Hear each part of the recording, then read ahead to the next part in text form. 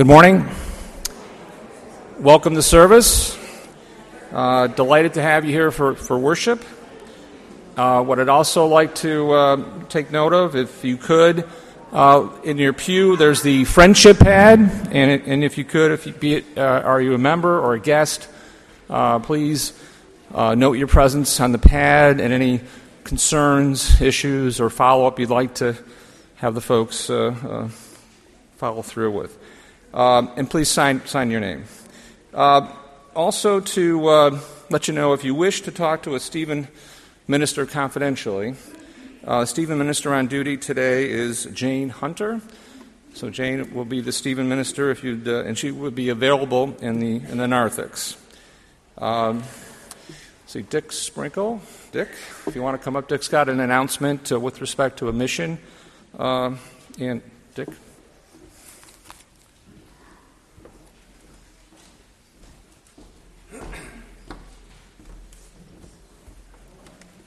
Good morning, everyone.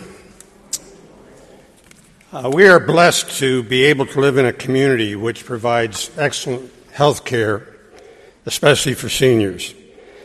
And two important facilities where special services are provided for seniors are the Rochester Presbyterian Home and Kirkhaven.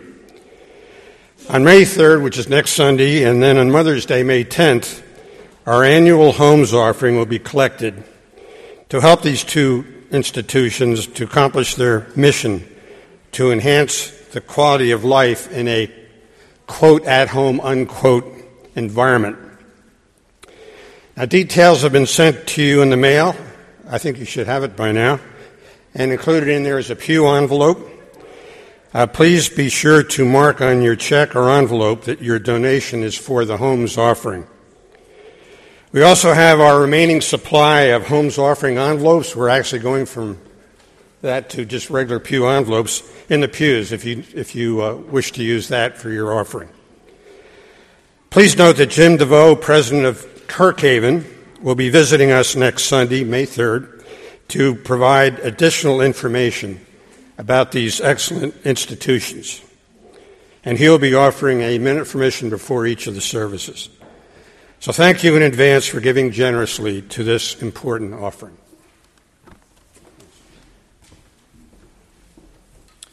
Thanks, Dick. One more note in your bulletin, you'll see some detail on what appears to be a very fascinating upcoming Optimist meeting.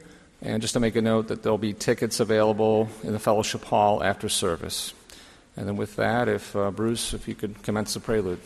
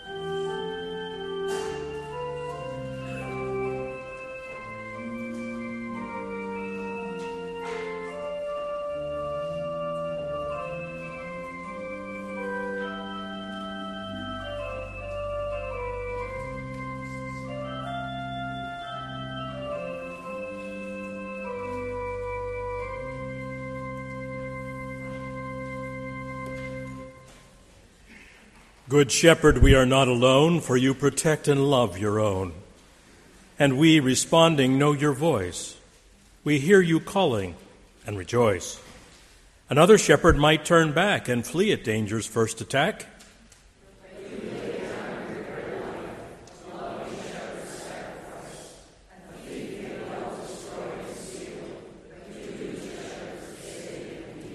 You lead your sheep to pasture land, to life abundant by your hand. You gather sheep from far and wide, from folds we know and from outside.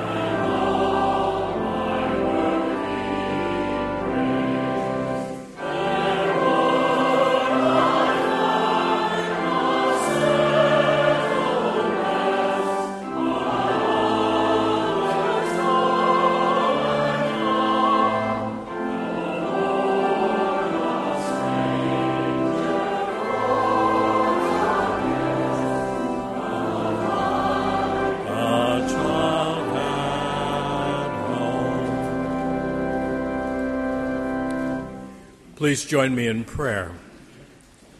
Gracious God, you have created us and named us your own, chosen us as your beloved. We gather here in wonder, praising you for the freedom and privilege that is ours to choose life in all its fullness, life in Christ Jesus. In our worshiping, praying, and listening, grant us wisdom and direction concerning choices presently before us, as individuals and as community, and give us the strength and courage to choose according to your will for our highest good, for the good of others, and for your holy purposes. Amen. We are given this great gift of free will by which we can choose. And sometimes our choices are not those that God would have for us. The good news is that God never despairs about each one of us. God loves us, and God wants us to approach the throne of grace with confidence, using even this corporate prayer of confession. Freedom-giving God, what a risk you gave in taking us the right to choose. We confess we have made many choices, both willful and unconscious, which have hurt others and ourselves. Out of apathy or fear, we have missed opportunities to learn and grow, to share and serve, and have excused ourselves as though we were victims of fate without freedom, trapped by others' choosing. We confess also that when we have made good-intentioned choices, we've often failed to follow through, to fulfill what we have resolved. Forgive our sin, we pray. Amen. God chose us in Christ before the foundation of the world to be holy and blameless before him in love. In him we have redemption, the forgiveness of our trespasses, according to the riches of his grace that he has lavished on us. Let us now choose to receive the freedom of this Easter grace and give God the praise and thanksgiving.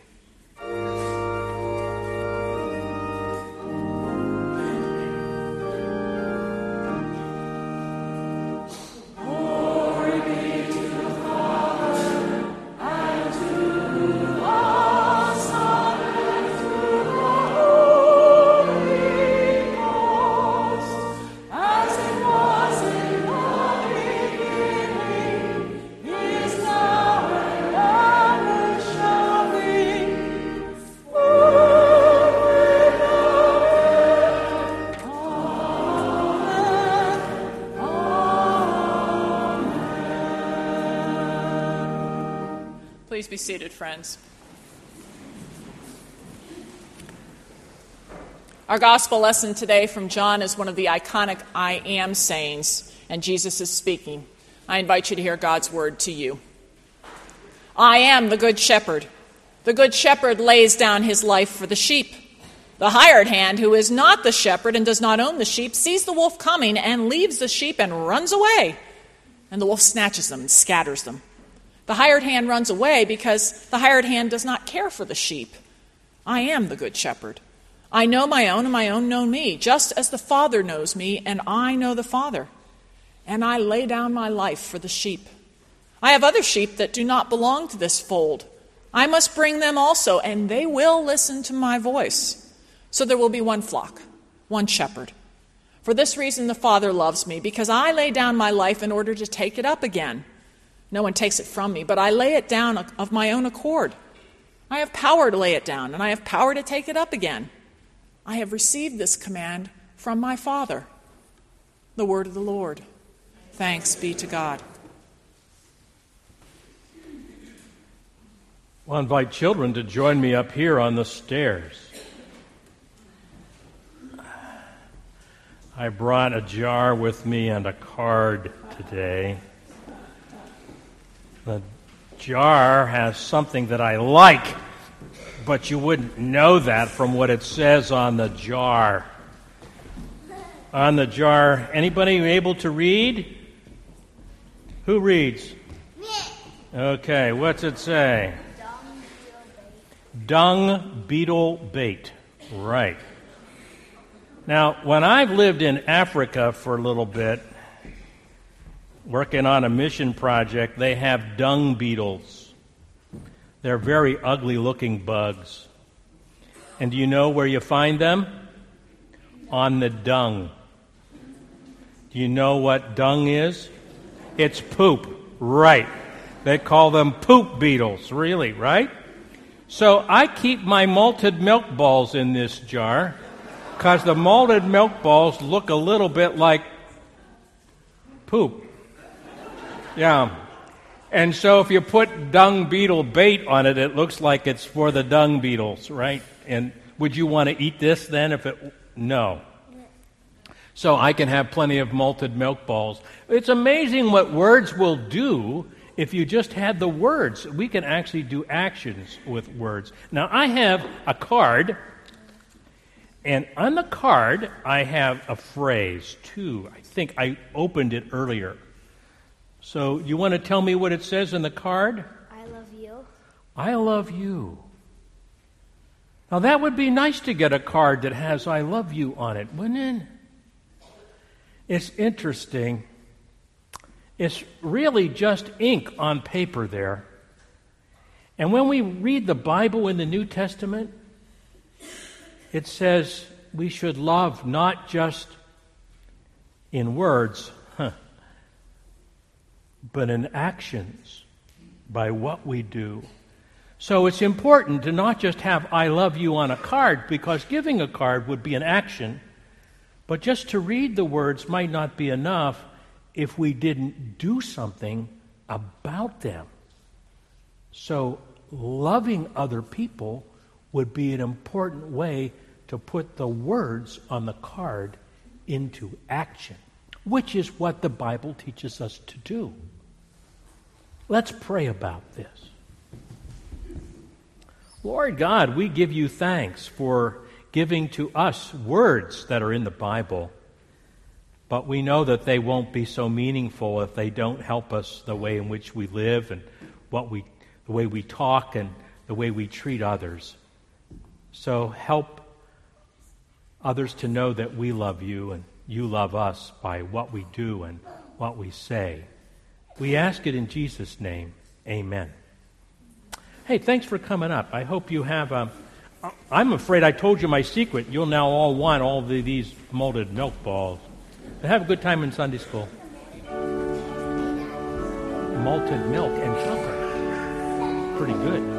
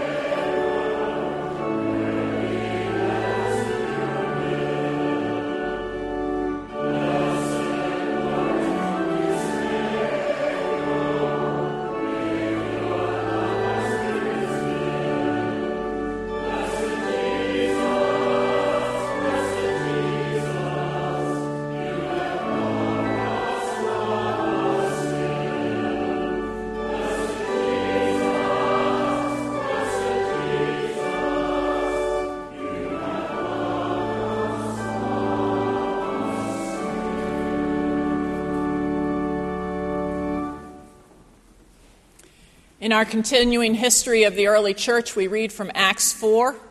The actions of today follow on the healing that took place, and I invite you to hear God's word to you. The next day, their rulers, elders, and scribes assembled in Jerusalem with Annas the high priest, Caiaphas, John, and Alexander, and all who were of the high priestly family. When they had made the prisoners stand in their midst, they inquired, "By what power or name did you do this?"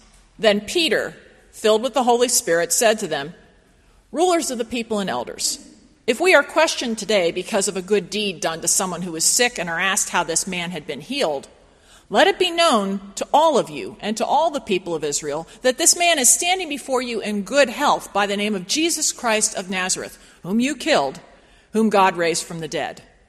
This Jesus is the stone that was rejected by you, the builders. It has become the cornerstone. There is salvation in no one else, for there is no other name under heaven given among mortals by which we must be saved." The word of the Lord. Thanks be to God.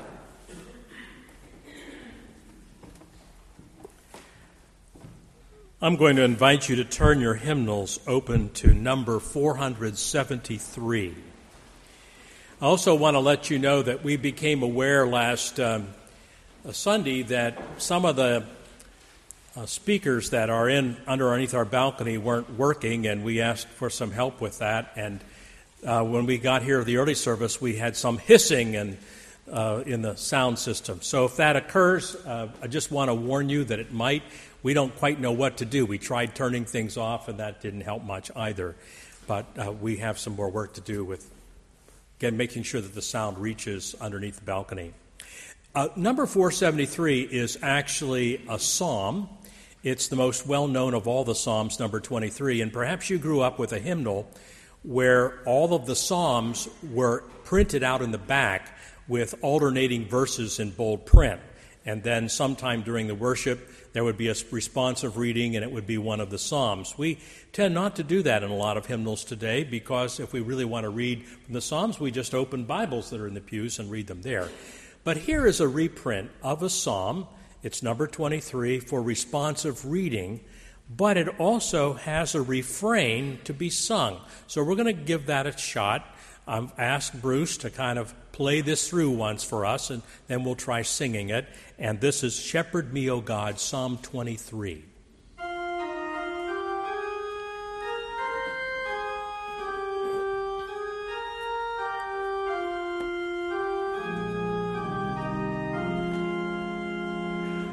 Shepherd me, O God, beyond my wants, beyond my fears, from death into life. The Lord is my shepherd, I shall not want. He makes me lie down in green pastures.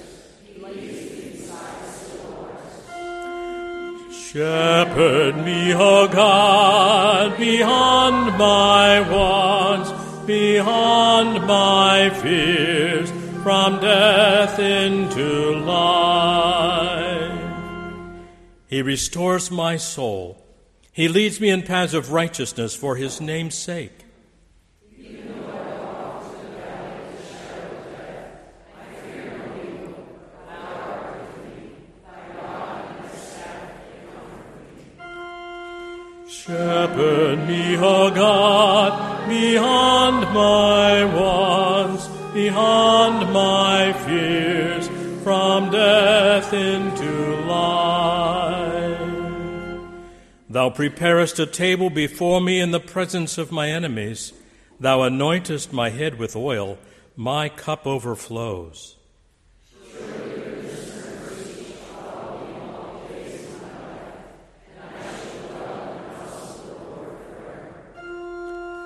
Shepherd me, O God, beyond my wants, beyond my fears, from death into life. 1 John 3:16. We know love by this, that he laid down his life for us, and we ought to lay down our lives for one another. How does God's love abide in anyone who has the world's goods and sees a brother or sister in need and yet refuses help? Little children, let us love not in word or speech, but in truth and in action. And by this we will know that we are from the truth and will reassure our hearts before Him. We will do that whenever our hearts condemn us, for God is greater than our hearts, and He knows everything. Beloved, if our hearts do not condemn us, we have boldness before God, and we receive from Him whatever we ask, because we obey His commandments and do what pleases Him. And this is His commandment, that we should believe in the name of His Son, Jesus Christ, and love one another just as He has commanded us. All who obey His commandments abide in Him, and He abides in them.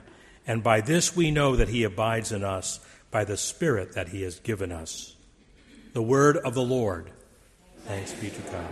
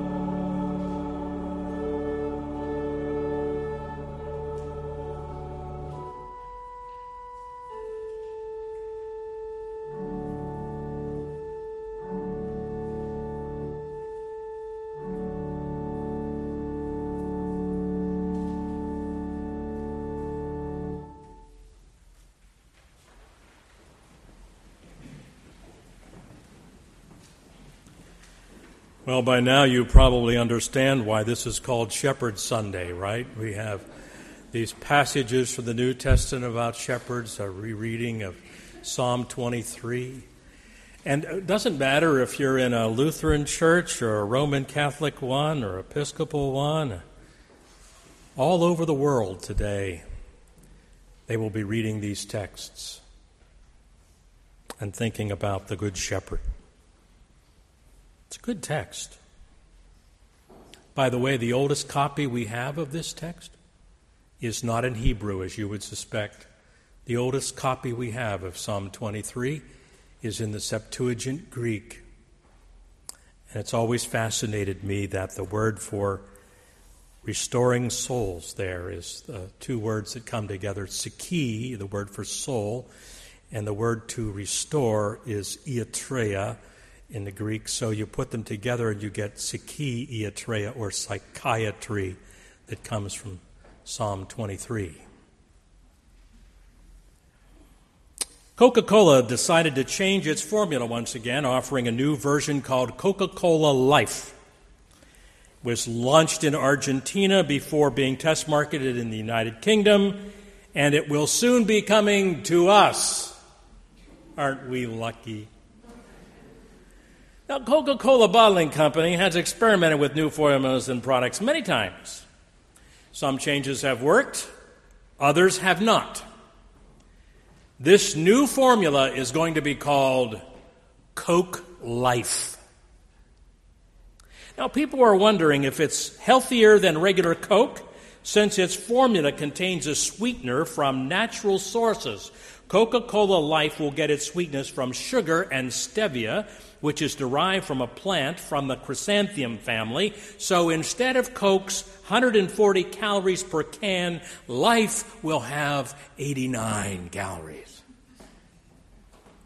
Coca-Cola has just started offering Life, or will soon, and Jesus Christ has been offering Life for a long time. Now, as we explore this morning's Bible passages, we're going to have some similar questions. Did Jesus keep the original formula, or did it somehow become changed a bit? And what is his formula, really? You shall love your neighbor as yourself. Leviticus 19:18. That's what God said to Moses and the people of Israel. It is the basic formula. Now, throughout the Gospel of John, we hear the promise of life. In fact, the Gospel was written so that you might come to believe that Jesus is the Messiah, the Son of God, and that through believing, you might have life. I mean, he explains in chapter 20 the exact reason why he wrote his Gospel. It's there in the 20th chapter. He tells us why he wrote in the first place. And the gospel begins with the Word of God taking the human form of Jesus, and we're promised that what has come into being in him was life, and that life was the light of all. Belief, life, light. You put these ingredients together and you see that a new formula is beginning to emerge. And John goes on to tell us that God so loved the world that he gave his only Son so that everyone who believes in him would not perish but might have eternal life. So it now seems that love is being added to the formula of life and light, as well as a kind of life that extends beyond the grave. Describing himself, Jesus says, not only I am the good shepherd, he says, I am the light of the world. Whoever follows me will never walk in darkness, but will have the light of life. I came that they may have life and have it abundantly. I am the way, the truth, and the life. No one comes to the Father except by me. Life in his name, eternal life, the light of life, abundant life, the way, the truth, the life, life, life, life. Coke doesn't have anything new on this. Christ life. Not the same old formula, by the way. It is new. It's based on believing in Jesus and loving one another. As far as formulas go, the old one's been terrific. For thousands of years, it's worked well in a variety of forms in most of the world's religions.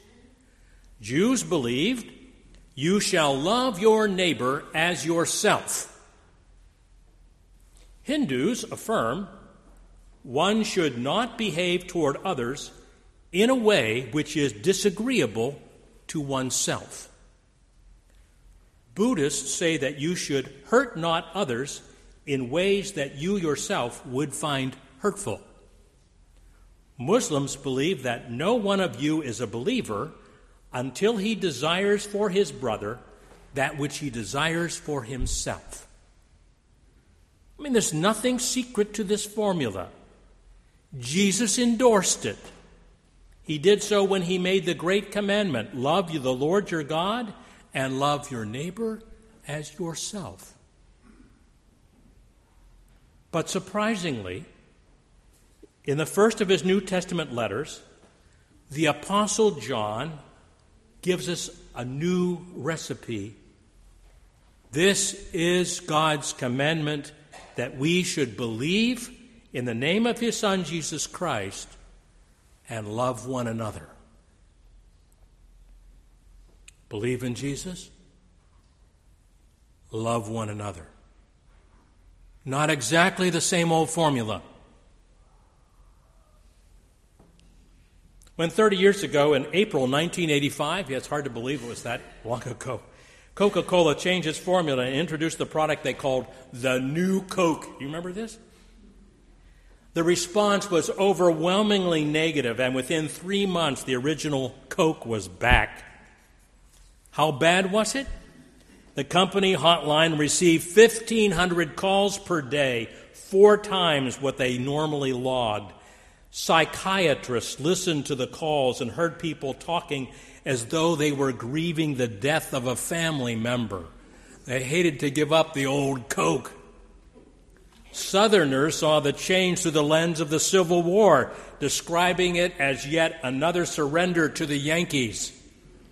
Even Fidel Castro described New Coke, reportedly calling it a sign of American capitalist decadence. Bottom line, be careful when you change a successful brand. You might end up breaking something that doesn't need fixing. So what's John up to here? I think he wants to put a human face on the commandment to love one another. And that face is the face of Jesus. We know love by this, he says to his brothers and sisters in Christ, that he laid down his life for us. John knows that the problem with the love commandment is that it can easily become very sweet, with people enjoying pleasant taste of tender emotions and nice charitable thoughts. So he changes the formula to include the bitter sacrifice of the Christ on the cross. Such a change can actually alter our behavior. We ought to lay down our lives for one another, insists John, following the example of Jesus. Under this new formula, sacrificial giving becomes a central part of the Christian life, one that simply cannot be denied. John asks his followers, how does God's love abide in anyone who has the world's goods and sees his brother or sister in need but refuses to help?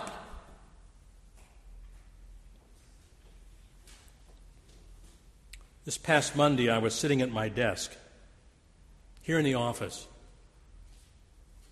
when Doris ushered in a woman I've never met before.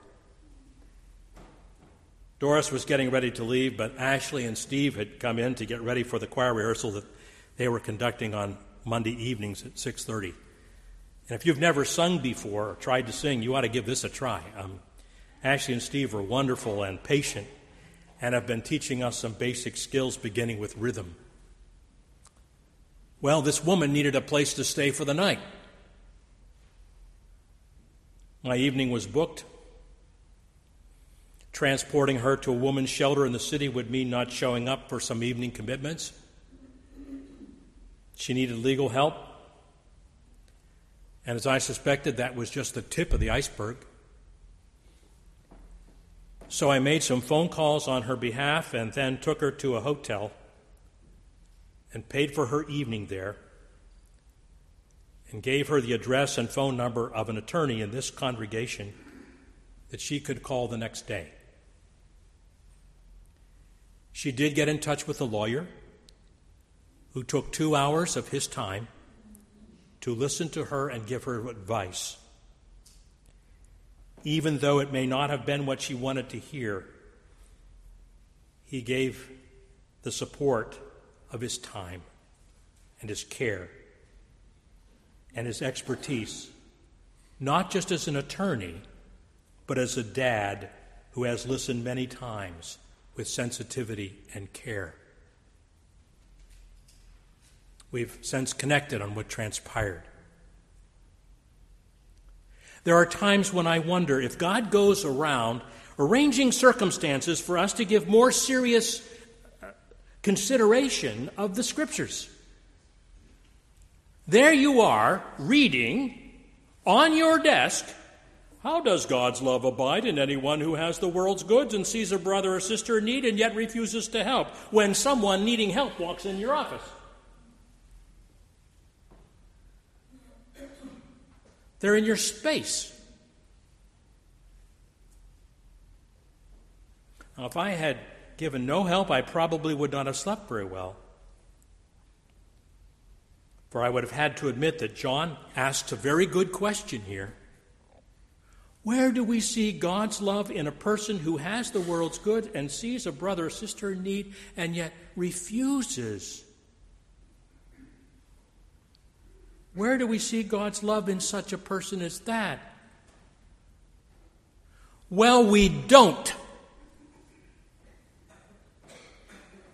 It's not there. In 1973, J.M. Darley and C.D. Batson published their famous paper, which was being prepared as partial fulfillment of their PhD degrees.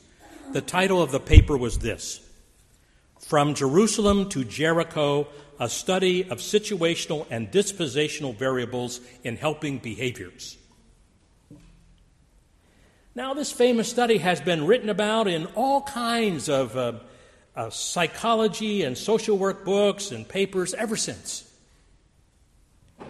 Previous analysis had failed to find a link between personality traits and the likelihood of helping others in an emergency. However, these two gentlemen wanted to change what had yet to be discovered. And they did it through the use of the parable of the Good Samaritan. I see it every time I come in this room with that window on the left. What possessed the priest and Levite to pass by the injured man on the side of the road? Maybe they were in a hurry. Maybe they were busy, had something important to do. Maybe the Samaritan was in less of a hurry. Maybe the virtues that the religious leaders espoused were not something they followed themselves.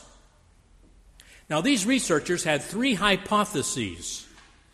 One, people thinking faith-based religious helping thoughts would still be no more likely than others to offer assistance. Two, people in a hurry will be less likely to offer aid than others. And three, people who are religious and faith-based in a Samaritan fashion will be more likely to help than those of a priest or Levite fashion. In other words, people who are religious for what it will gain them personally will be less likely than those who value faith in Christ for themselves, for the benefit of serving others. Now, I was among a group of seminary students who were concentrating our studies in the area of Christian education, and we were recruited by Dan Batson for this experiment. A group of students were to complete personality questionnaires about their faith, and then they were to begin experimental procedures in one building and told to go to another building to continue their work. On the way, they were going to encounter a man slumped in an alleyway, the victim's condition unknown, hurt or drunk. This is where I came into the picture. Using some makeup and costuming from McCarter Repertory Theater, I got to play the part of the drunk in the alley. I even got to have some spirits dumped on me for olfactory costuming. Darley and Batson varied the amount of urgency they told the subject before sending them to the other building and the task they would do when they got there. One task was to talk about seminary jobs. The other was to either write some educational material for a Sunday school lesson or a sermon about the Good Samaritan. In the alleyway, they passed this fellow sitting slumped in a doorway who moaned, who coughed twice. That was my lines. I had to cough as they kind of walked by. They set up a scale of helping. 0, failed to even notice the victim in need. Now, there were some zeros. 1, perceived need but offered no aid. 2, did not stop but helped indirectly, told an aide or a teacher on their arrival in the next office building. 3, stopped and asked if the victim needed help. 4, after stopping, insisted on taking the victim inside and then left him there. Or 5, refused to leave the victim or insisted on taking him somewhere for help. Then after the arrival at the second site, these students had the subject give the talk and respond to a questionnaire. So, I shall tell you the results. Overall, 40% offered some help to the victim.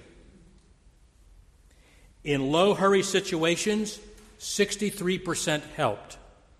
Medium hurry, 45%. And those in high-hurry situations, because they are afraid they were late for class, only 10% offered any help. There was little correlation between faith types and helping behavior. The only variable that showed some effect was faith as a quest versus strong familiarity with Jesus. Of the people who helped, those who saw faith as a quest for themselves were far less likely to offer substantial help than those who scored low in that area. Conclusions. A person in a hurry is less likely to help people, even if he's going to speak on the parable of the Good Samaritan. And some literally stepped over or on the victim.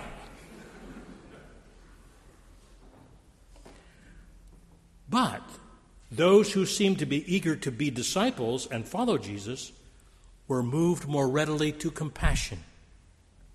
Some even complained about their sense of guilt and their callousness in their failure to render enough assistance. Now, I have reflected on this experiment since participating in it a long time ago, and I've started to wonder,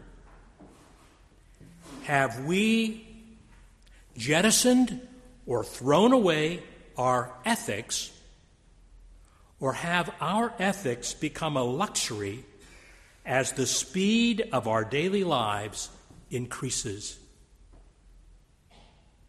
We've got to be so fast with everything now, we can't even wait a minute to get our new iPhone watch. As our lives become busier, we have narrowed our focus on helping. What will happen? What will happen to our culture or our country if fewer people know Jesus?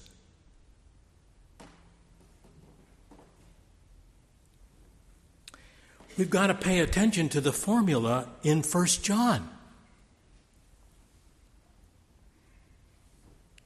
Pepsi built factories in many of the former Soviet states a long time before its great rival Coca-Cola got there. And so when the Coca-Cola Company opened its first factory in Georgia, and by saying Georgia, I do not mean our state of Georgia, I mean that part that was a portion of the Soviet Union at the time, they decided to promote the arrival of their new bottling plant. They invited Edward Shevardnadze, the president of Georgia, for the celebration, and he agreed to come.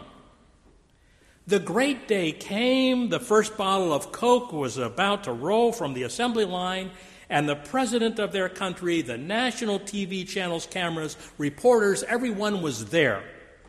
The first bottle came off the assembly line. They freshly opened it. They handed it to Mr. Shevardnadze.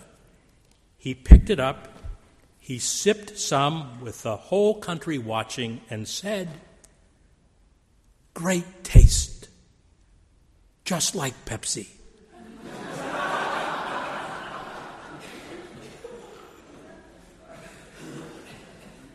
We have to pay some attention to this new formula. Life. That is what Christ offered. In a world filled with death, we are offered life. In a world overcome by sickness and disease, we've been offered life that is eternal. In a world consumed with taking life, we are offered life. In a world that is tired and weary, we are offered life through love.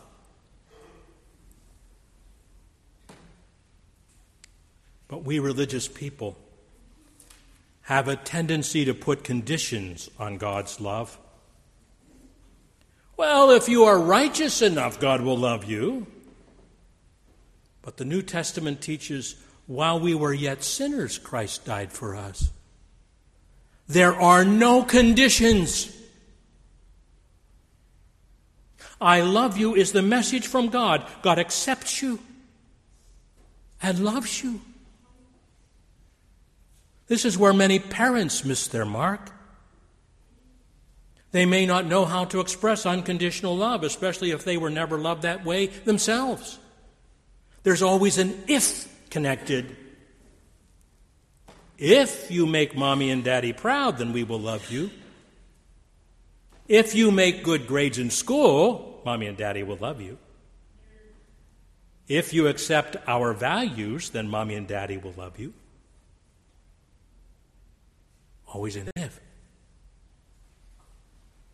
Now, this cross is the most precious symbol in the world because it represents what everyone in this world desperately needs, and that is unconditional love.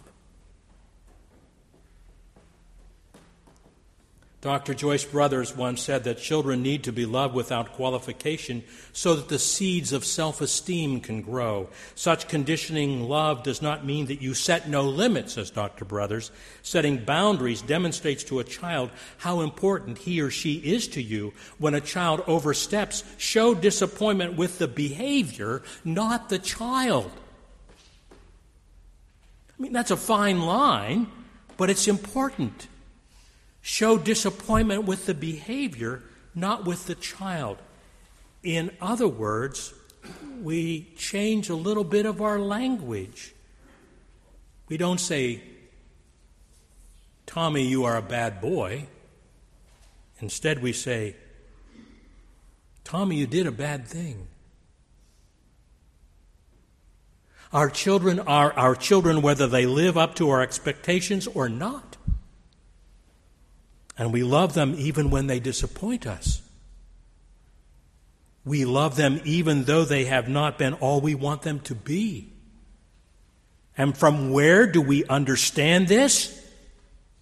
From some guru writing child development book? No, it comes right from the Bible.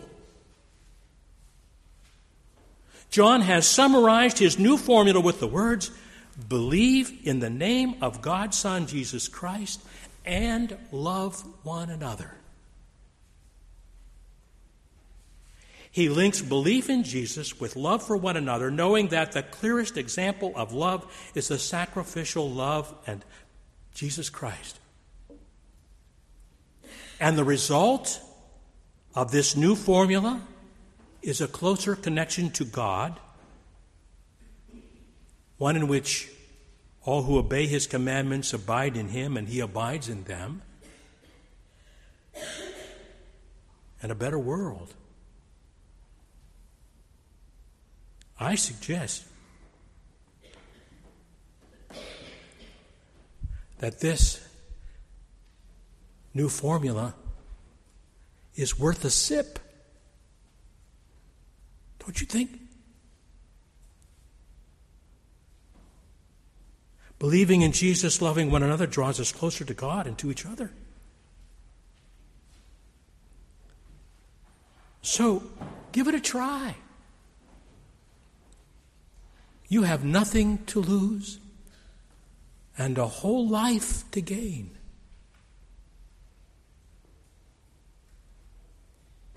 And if you think so too, there's a prayer here we can use.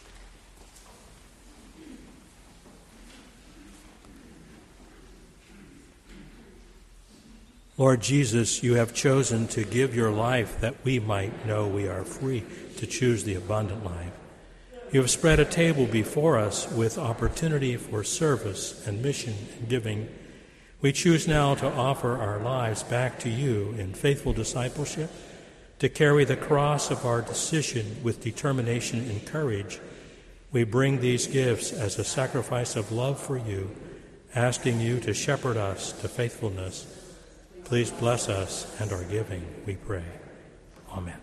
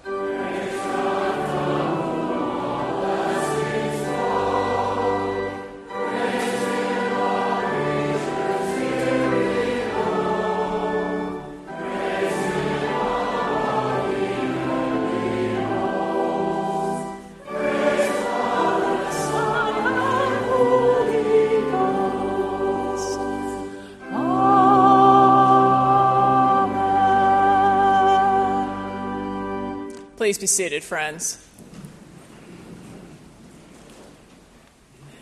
Bob and Sharon Pete, you have adorned our chancel beautifully, and Emma is absolutely stunningly gorgeous. Congratulations on your new granddaughter. You joined the ranks of a lot of folks who were pleased at new grandchildren. Beverly and Alan, congratulations on little Madeline. She's absolutely beautiful as well.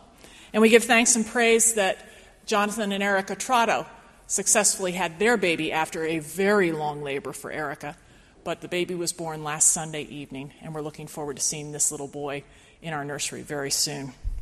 We also give thanks and praise that our nursery is so well stocked, as is our cooperative nursery school, because some very saintly people worked on a great fundraiser Thursday, Friday, and Saturday, and the cooperative nursery school earned $1,700, as well as were able to give some gifts on to Saints Place and a couple other well-deserving groups. So congratulations to the hard work of the folks for the cooperative nursery school.